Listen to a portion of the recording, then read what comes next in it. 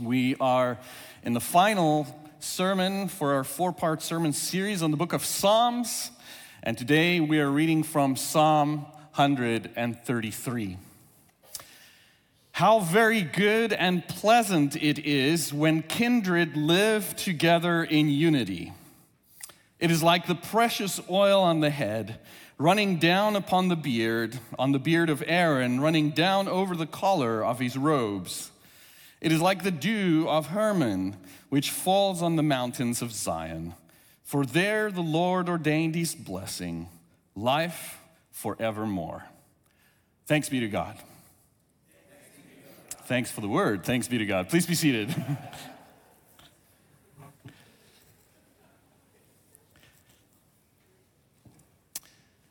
Psalm 133 is a psalm that is found in the latter part of the collection of psalms, these hymns that Israel sang, and they're known as songs of ascent. Songs of ascent. And these psalms are all grouped together from Psalm 120 to Psalm 134, and so today's Psalm 133 is the second to last of them. Some think that the early community brought them together for organizational purposes, but more likely they were used for special activities in worship, and so we clumped all our favorite hymns together. The actual word ascent in Hebrew, kala, means to go up. Kala, ascent, to go up. And what happened is people would make a pilgrimage from wherever they are towards Jerusalem during holy times and festivals, and so they would always make their way up towards Jerusalem. Everybody gathered together in caravans as they make their way to Jerusalem. Jerusalem, the high place with the temple on the mount in Jerusalem that is high, and so one literally goes up to Jerusalem like we would go up to Big Bear Lake. It's an exalted place. And so as the people make their way to Jerusalem to celebrate feasts and holy times, they sing these songs, and they sing Psalm 133 to express their joy for coming together in worship. And the theme, as we have read, is about unity, and it is about abundance. Songs of ascent, people together going up, singing these songs together. Now, the song from Psalm 133, this is the Hebrew word here. Hine matov umanayim shevet achim gam yachad.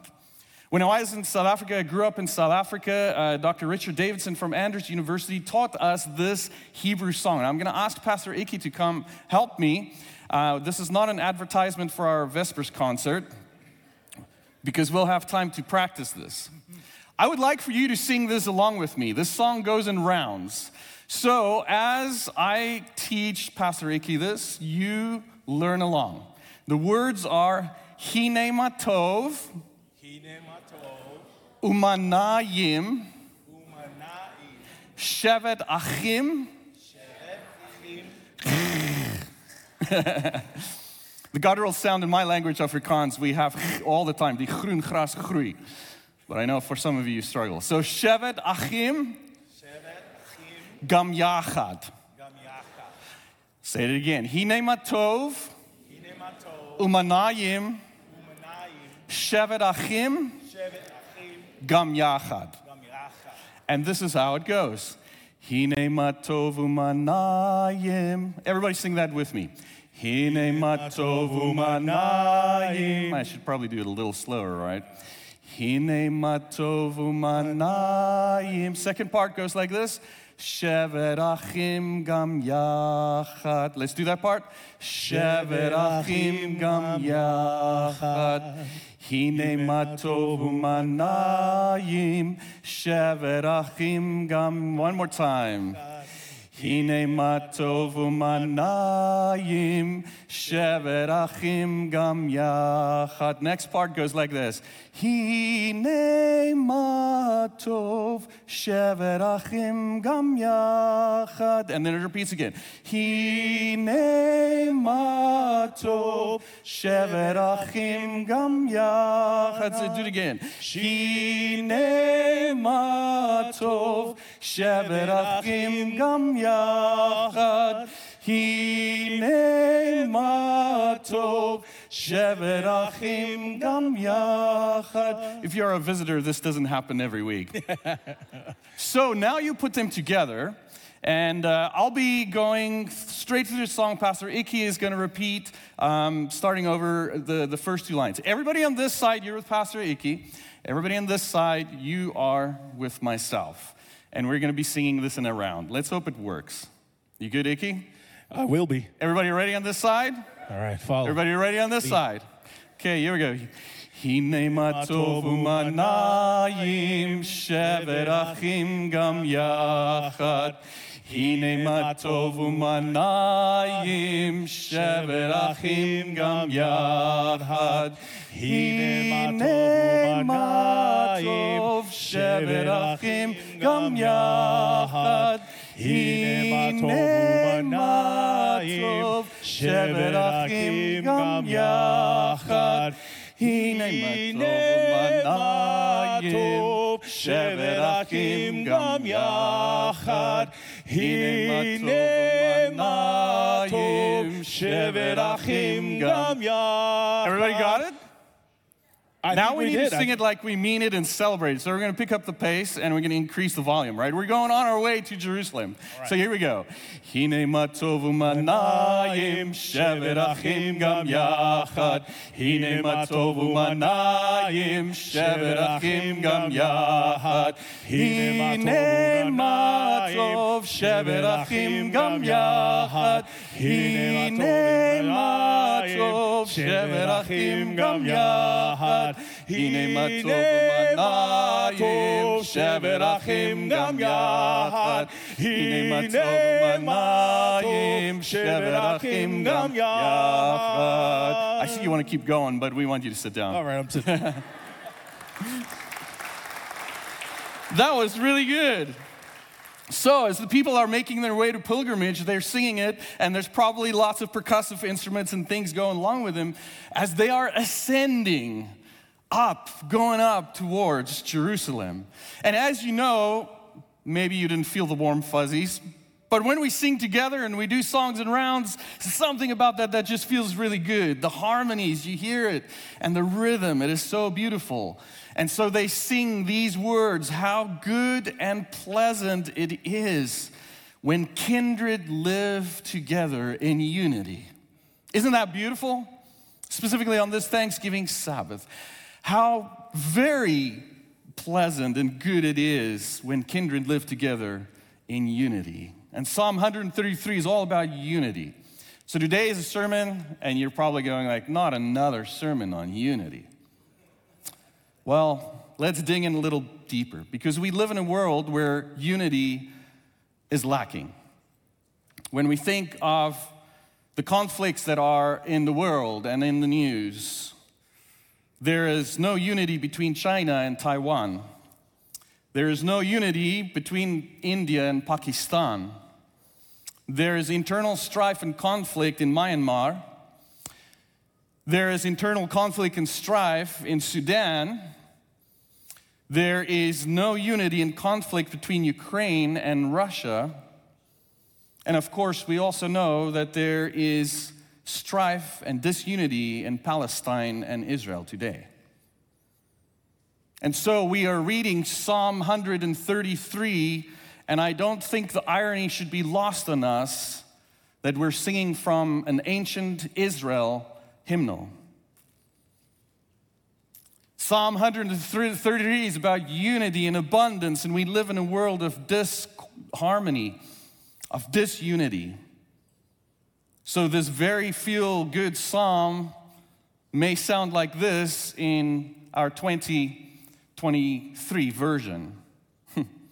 How very bad and hellish it is when kindred don't live together in unity. For their hatred ordained its curse, death forevermore. That seems to be the way that this psalm plays out in our world today.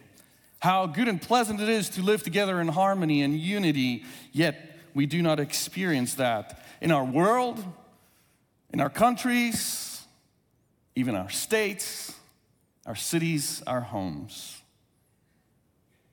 And so as we look at Psalm 133, and we have this contrasting realities of the beauty of what the psalm is talking about and the reality of our lives, perhaps we can see that Psalm 133 is not so much about what is, but about what could be. Maybe it's not so much about what is, but about what could be. So let's dig in a little bit deeper and see how that plays out in this psalm. This psalm is structured in a chiastic way that you find very often in Hebrew poetry, in Scripture. It has an A, B, B, A structure. Sorry, I know it's vacation, those of you who are in school. It's got this A, B, B, A, and it's an inverted parallelism, and you can see there how this very short and simple psalm plays out. A, good and pleasant. B, it's like oil. B, it's like dew. A, life evermore. And the thing that holds it all together is unity. So unity, A, how good and pleasant it is. It's like oil. It's like dew. We live forevermore. It's a simple structure, and the opening line and the last line are directly connected to each other, as we'll see in a little bit. Two metaphors, oil and dew, and we'll be looking at these in just a little bit. So, good and pleasant. The first part of the psalm says, how very good and pleasant it is when kindred live together in unity. Good and pleasant. In fact, good and pleasant is an exclamation of blessing that was uttered by visitors or travelers upon entering in someone else's home. So if I were to come to your home, you would say, how good and pleasant is it? Welcome. I would do the same if you came to my house and say, how good and pleasant it is to have you here. It was an utterance, an exclamation of hospitality. In fact, the word good also makes us think about Genesis chapter 1 and the creation story. The very word tov in Hebrew, good, is the same word used in Genesis 1 when God says everything that God created was good. God's assessment of creation is that it was tov, it was good. Chapter 1, verse 4, 10, 12, 18, and 21 in Genesis, God says, and God saw that it was good. And then the conclusion of the creation narrative, we see in verse 31 that it says, and God saw everything that God had made, and indeed it was very good. And then in Genesis 2, the creation story, however, declares, it is not good, lo tov, for the human to be alone. I will make them a helper as their partner. So God creates everything and says, it's good, it's good, it's good. Everything is good, but it is not good for humanity to be alone, and I will create for them a partner. And so the word good, when the readers or hearers of the original story listens to it, they know that it's speaking about God's provision of community and interrelatedness with each other. In a similar way, the word pleasant in Psalm 133, its meaning is lovely, good, attractive, friendly, joyous. And in the Old Testament, we often see good in parallel with pleasant in Genesis and Psalms and Job and Proverbs and many other places. So good and pleasant go together, and as the people are journeying and making their way to worship up at Jerusalem, they sing these songs together to say how very good and how pleasant it is to live together in community, to be unified, to find a sense of oneness in community is indeed a beautiful thing. Then we see it says for kindred. How beautiful and pleasant it is for kindred. When we think of kindred, the word there actually is brothers. We've made the gender inclusive one here, kindred. We think of brothers or sisters.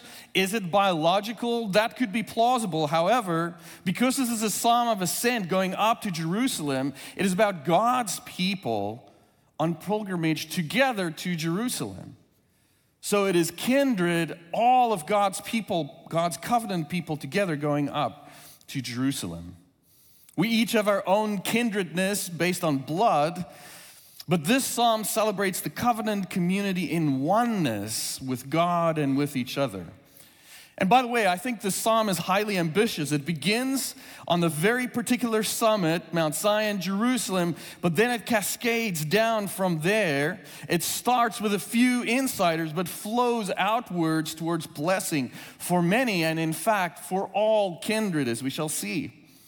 And then we find two metaphors illustrating this good and pleasant unity that flows over humanity.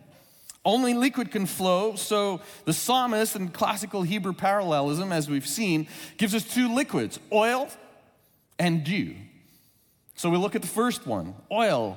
It is like the precious oil on the head, running down upon the beard, on the beard of Aaron, running down over the collar of his robes.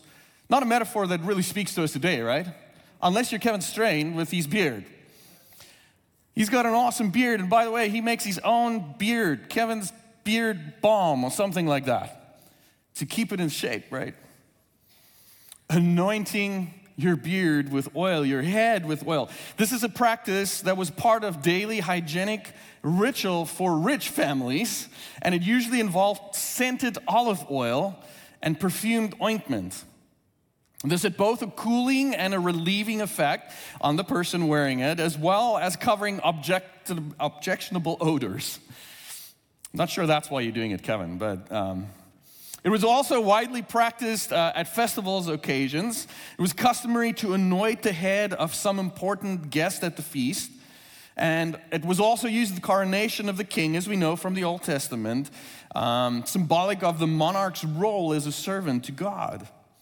And of course, here it references Aaron, the priest, and the readers or singers have in mind Aaron's anointing, the brother of Moses, when he was anointed to be the priest of the people. Oil was used in many rituals to turn something or someone holy or sacred. Oil indicated God's presence and was a symbol of the Spirit, bringing warmth, perfume, and peace. But in this picture, the sacred making oil is flowing over not just Aaron's head, it comes down over his head, down his beard, and to even on his clothes, on the collar of his robes. And so we have this beautiful metaphor here of lavish anointing from head flowing all the way down. I know it may sound disgusting to some of us, but what a beautiful metaphor as it flows. Abundance, unlimited goodness. In fact, the psalmist says that it's precious oil. And again, the word that we translate as precious is in fact tov, which is good. So it is saying how good it is to be together as kindred, and then this good oil is what makes it so good. How good and pleasant. Oil refreshes, honors, protects, disinfects. I think the psalmist had probably all of these in mind when he wrote that unity among each other was like oil running down the beard. Then it goes to a metaphor that we would be more comfortable with probably, dew. It is like the dew of Hermon, which falls on the mountains of Zion. So the other metaphor here in verse 3 is water. It's dew and Mount Hermon. Now, Mount Hermon, here's a picture of it. Mount Hermon is located about 125 miles north of Jerusalem, and it was known for its abundant dew. It was always covered with snow, and in Palestine, which saw very little rainfall between the months of April and October, dew was an important commodity. It was central to their lives. Without the nightly accumulation of the dew, The land would be parched and dry for many, many months out of the year, which obviously they didn't want. So Mount Hermon rises above the upper Jordan Valley, and it has its share of heavy rainfall and snow, and then the melting snow or dew flow down into the valley, and it feeds the Jordan River and reaches as far as the oasis of Jericho. And so you can see in a dry and arid country where the rain is scarce and the rivers dry up, the land and the people depend on water that comes from this distant source. It is the scarcity of water and dry lands which makes Mount Hermon's dew so precious. So like oil that flows down the beard of Aaron, so the dew of Mount Hermon reaches far beyond its points of origin and gives life even to faraway lands outside of its own space and location. And just like that, God's generosity calls people to worship. And in worshiping this God of abundant life and love, we become one family. How good and pleasant it is for kindred to live together in unity. And both metaphors of oil and dew, that's what it's like to live together in unity. Both metaphors of oil and dew are a good reminder to us that unity is never passive. It's not a passive entity, it's a dynamic one. It flows, it cascades, tending towards greater harmony or chaos, depending on how we respond as God's people. How good and pleasant it is to live together in unity. It's like oil, it's like dew. And then the last part of this chiastic structure says, for there the Lord ordained his blessing, life forevermore. Now this there certainly refers to Mount Zion as a physical location. But in the context of the psalm, it also refers back to verse 1 in this chiastic structure, where the there refers to where people live together in harmony. And so you can see that on the slide up there. The there refers to when kindred people live together in unity. And then it has this word blessing, barak, that we find all over Scripture as well. God says to Abram, in you all families of the earth shall be blessed. And then again, after Jacob's long night of wrestling, we read, and there God blessed him. And then Moses says to the Israelites in Deuteronomy, surely the Lord your God has blessed you. We find this word blessing throughout Scripture, and God's favor rests, the psalmist says, blessed wherever kindred live together in unity. And then it says there's life evermore. This blessing of being together in unity gives life evermore. Kindred living together is a scarce commodity in our world, it seems, but God's promises blessings where it is found and where it is fostered.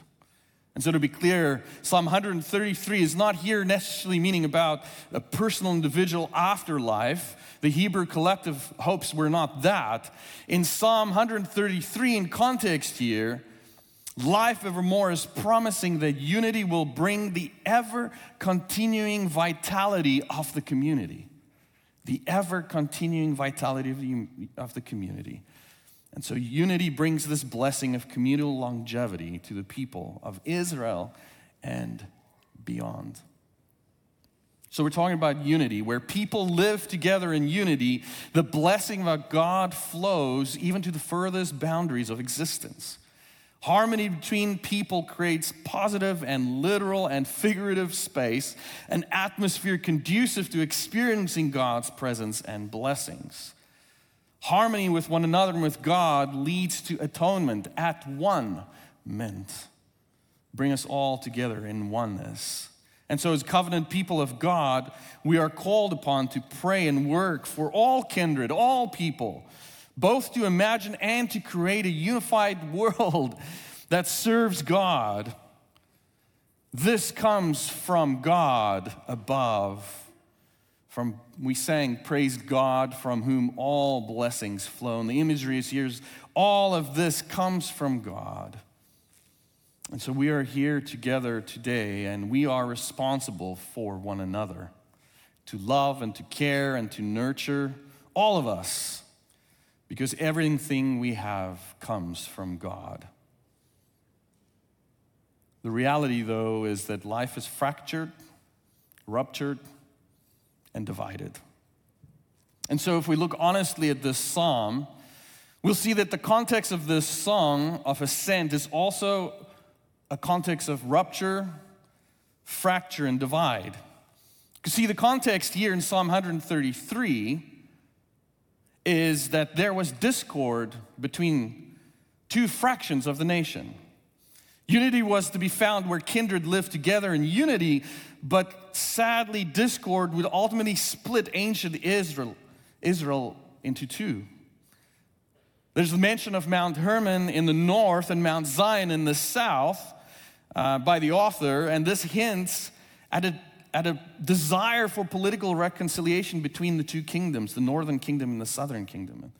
See, because after Solomon's death, the northern tribes separated from Judah and the south, and no unity was possible for the next several hundred years. So perhaps the pilgrims, as they are on their way to Jerusalem, singing how good and pleasant it would be for us to live together in harmony, in unity, perhaps it is more about hope than celebration, because they live in a fractured world where north and south are separated. So the reality of this psalm is similar to the reality of our lives. For most of the psalm's history, this song was sung by people who hoped for healing between fractured tribes. So this song is a song of hope, perhaps more than a song of celebration. Of course, we celebrate whenever we see kindred living together in unity. When we see it, we celebrate it. We draw attention to it. We embrace it. We hold on to it. Where we don't see it, we sing a song about what we hope for. And this isn't just a superficial unity where we decide to ignore our differences so we can get the job done. And it's also not a compromising unity in which we sacrifice our own values for the sake of working together. No. This is a sanctifying unity. Sanctified by oil and dew that comes from God above, from whom all blessings flow. Raymond E. Brown says it well in this quote: "There is a difference between unity and uniformity. Dwelling together in unity does not mean that we are rubber stamped into a similar form. The church is not to be involved in cookie-cutter Christianity. Christian unity is not brought about by mechanical restrictions and regulations. Christian unity is a heart union of believers ready to work together for the purpose of God, glorifying God and furthering the work of God's kingdom." Unity is about heart union, not superficial or compromising unity.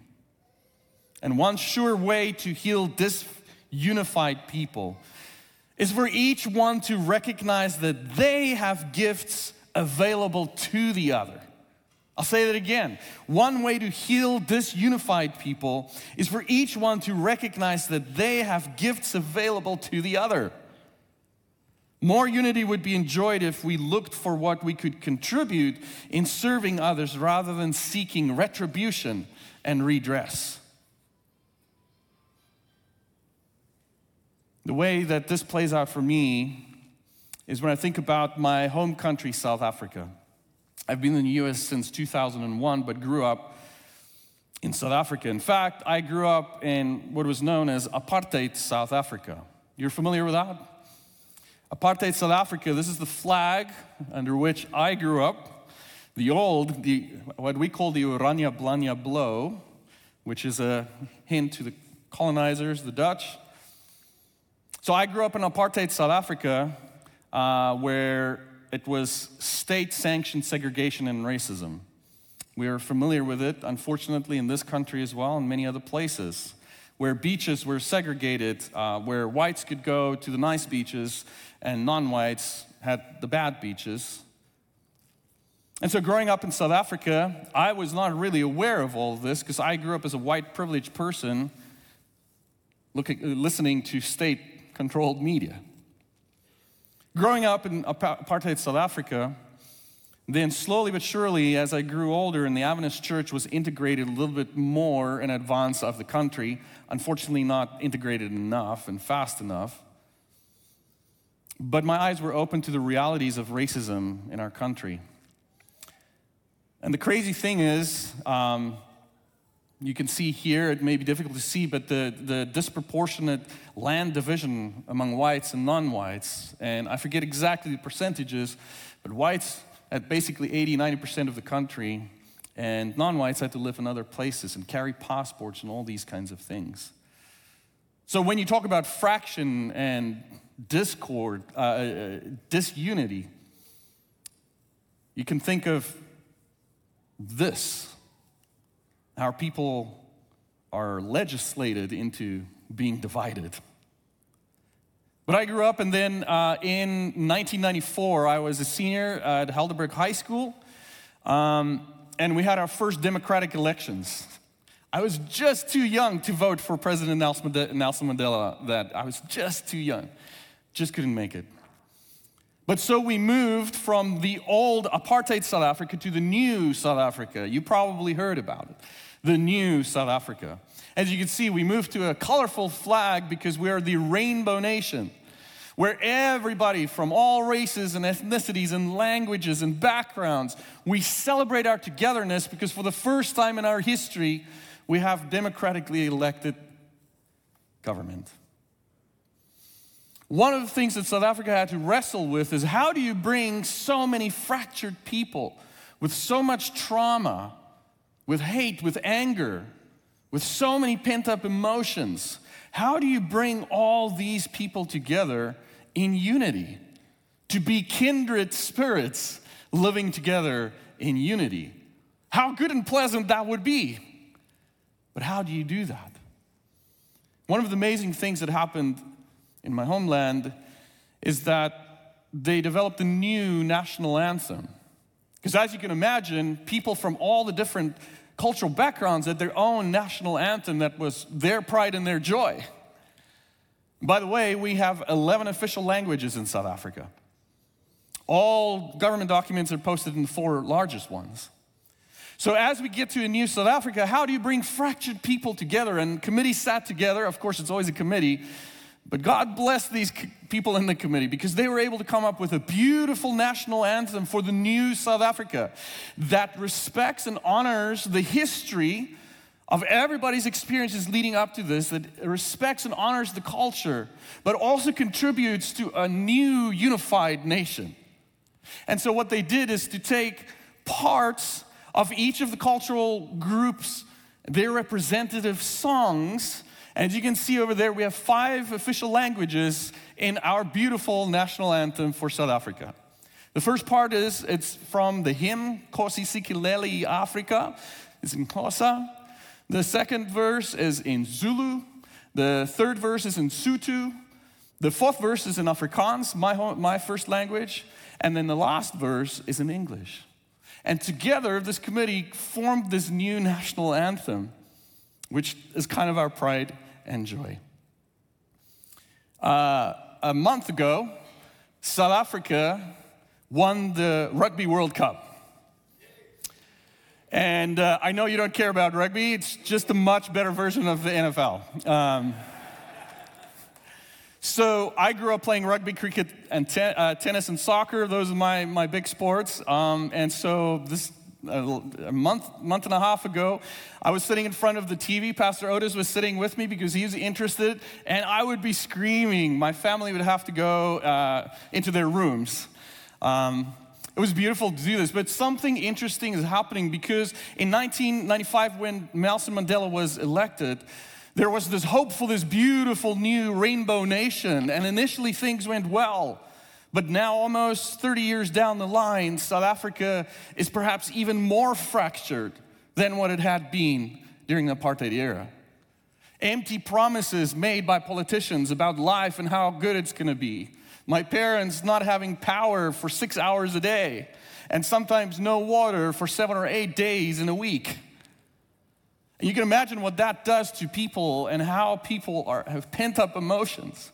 But the one thing that brought the nation together again is the Rugby World Cup. Rugby World Cup is traditionally a white person's sport. It's played by the Boeren. It's traditionally a white person's sport. But a beautiful thing happened. In 1995, we were able to compete in the World Cup rugby for the first time internationally because there were sanctions against us. And President Nelson Mandela, we won the World Cup in 1995. What a beautiful story. You should go watch the movie on that. President Nelson Mandela lifted the trophy with our South African white captain at that point. And it was a symbol of the new South Africa and what we could hope for. But the reality after that is that fractures continued, division continued. There was discord, disharmony, disunity. And so in this interesting moment we find ourselves in 2023 in South Africa, the national rugby team moved from an all-white team to a completely mixed team, where we had blacks and whites and people of mixed race play together and become the heroes of kids, whether they are black or white or of mixed race. And you can go online and look at YouTube videos. It's just phenomenal to see all the kids of all different races just celebrating this big World Cup. I know I'm going on about it because it's rugby, but there's a point to it. When we sing the national anthem, it is a beautiful thing. I was going to show you the national anthem is recorded in the final playing, but it's copyrights and YouTube will, those of you who are streaming, will drop. So we can't play that. But here's our national anthem from somebody sitting far up in the rafters, whatever you call it, and we'll see what it sounds like. Oh, I'm not sure what happened there, Paul.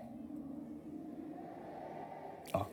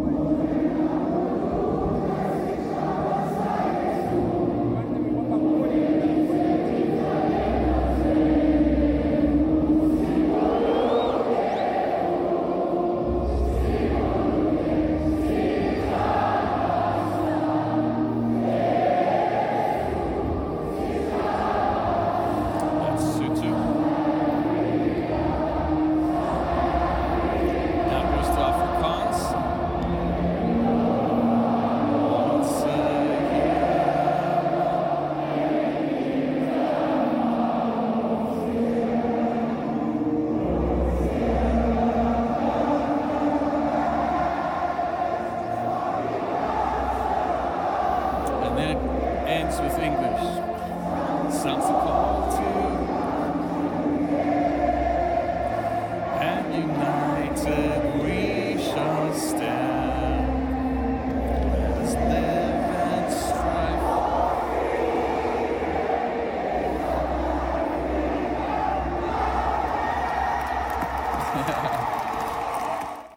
Such a beautiful thing. You can see all the rugby players singing it. And white and black and mixed, everybody hugging each other, singing at the top of their lungs, like athletes shouldn't because they sound terrible, but they're singing because they're passionate, because how good and pleasant it is to be together in unity, even if it happens for just one moment. How good and pleasant it is, and as kids and grandparents and everybody sing together around the television. Yes, worshiping the television, but sitting around the television, the country went mad when we won. South Africa went on a 4-day, the team went on a 4-day championship tour. And you saw people in townships, in the rich areas, people from all different backgrounds coming out and for 4 days partying. Because how good and pleasant it is when we have hope. When our reality is different, what do? We sing. We sing and we bring the very best of ourselves and we offer it to the other to create a beautiful new unity. What a beautiful experience for us. And of course, it's the great Nelson Mandela that said, "It always seems impossible until it's done."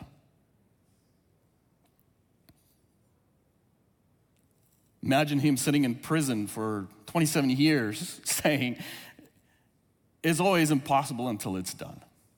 How good and pleasant it is for kindred to live together in unity. We hope for that, even though our reality is not that right now. And when the reality of kindred spirits happen, we celebrate it, we see it, we embrace it, we acknowledge it, we affirm it. And when it does not happen, we sing. We sing with our hearts and our souls to point to something that can be. We only get glimpses of it every now and again. But boy, is it beautiful when we see it. Lance Watson says this about this psalm. When it was born in Jerusalem, the church was a fellowship. When it went to Greece, it became a philosophy. When it went to Rome, it became an institution.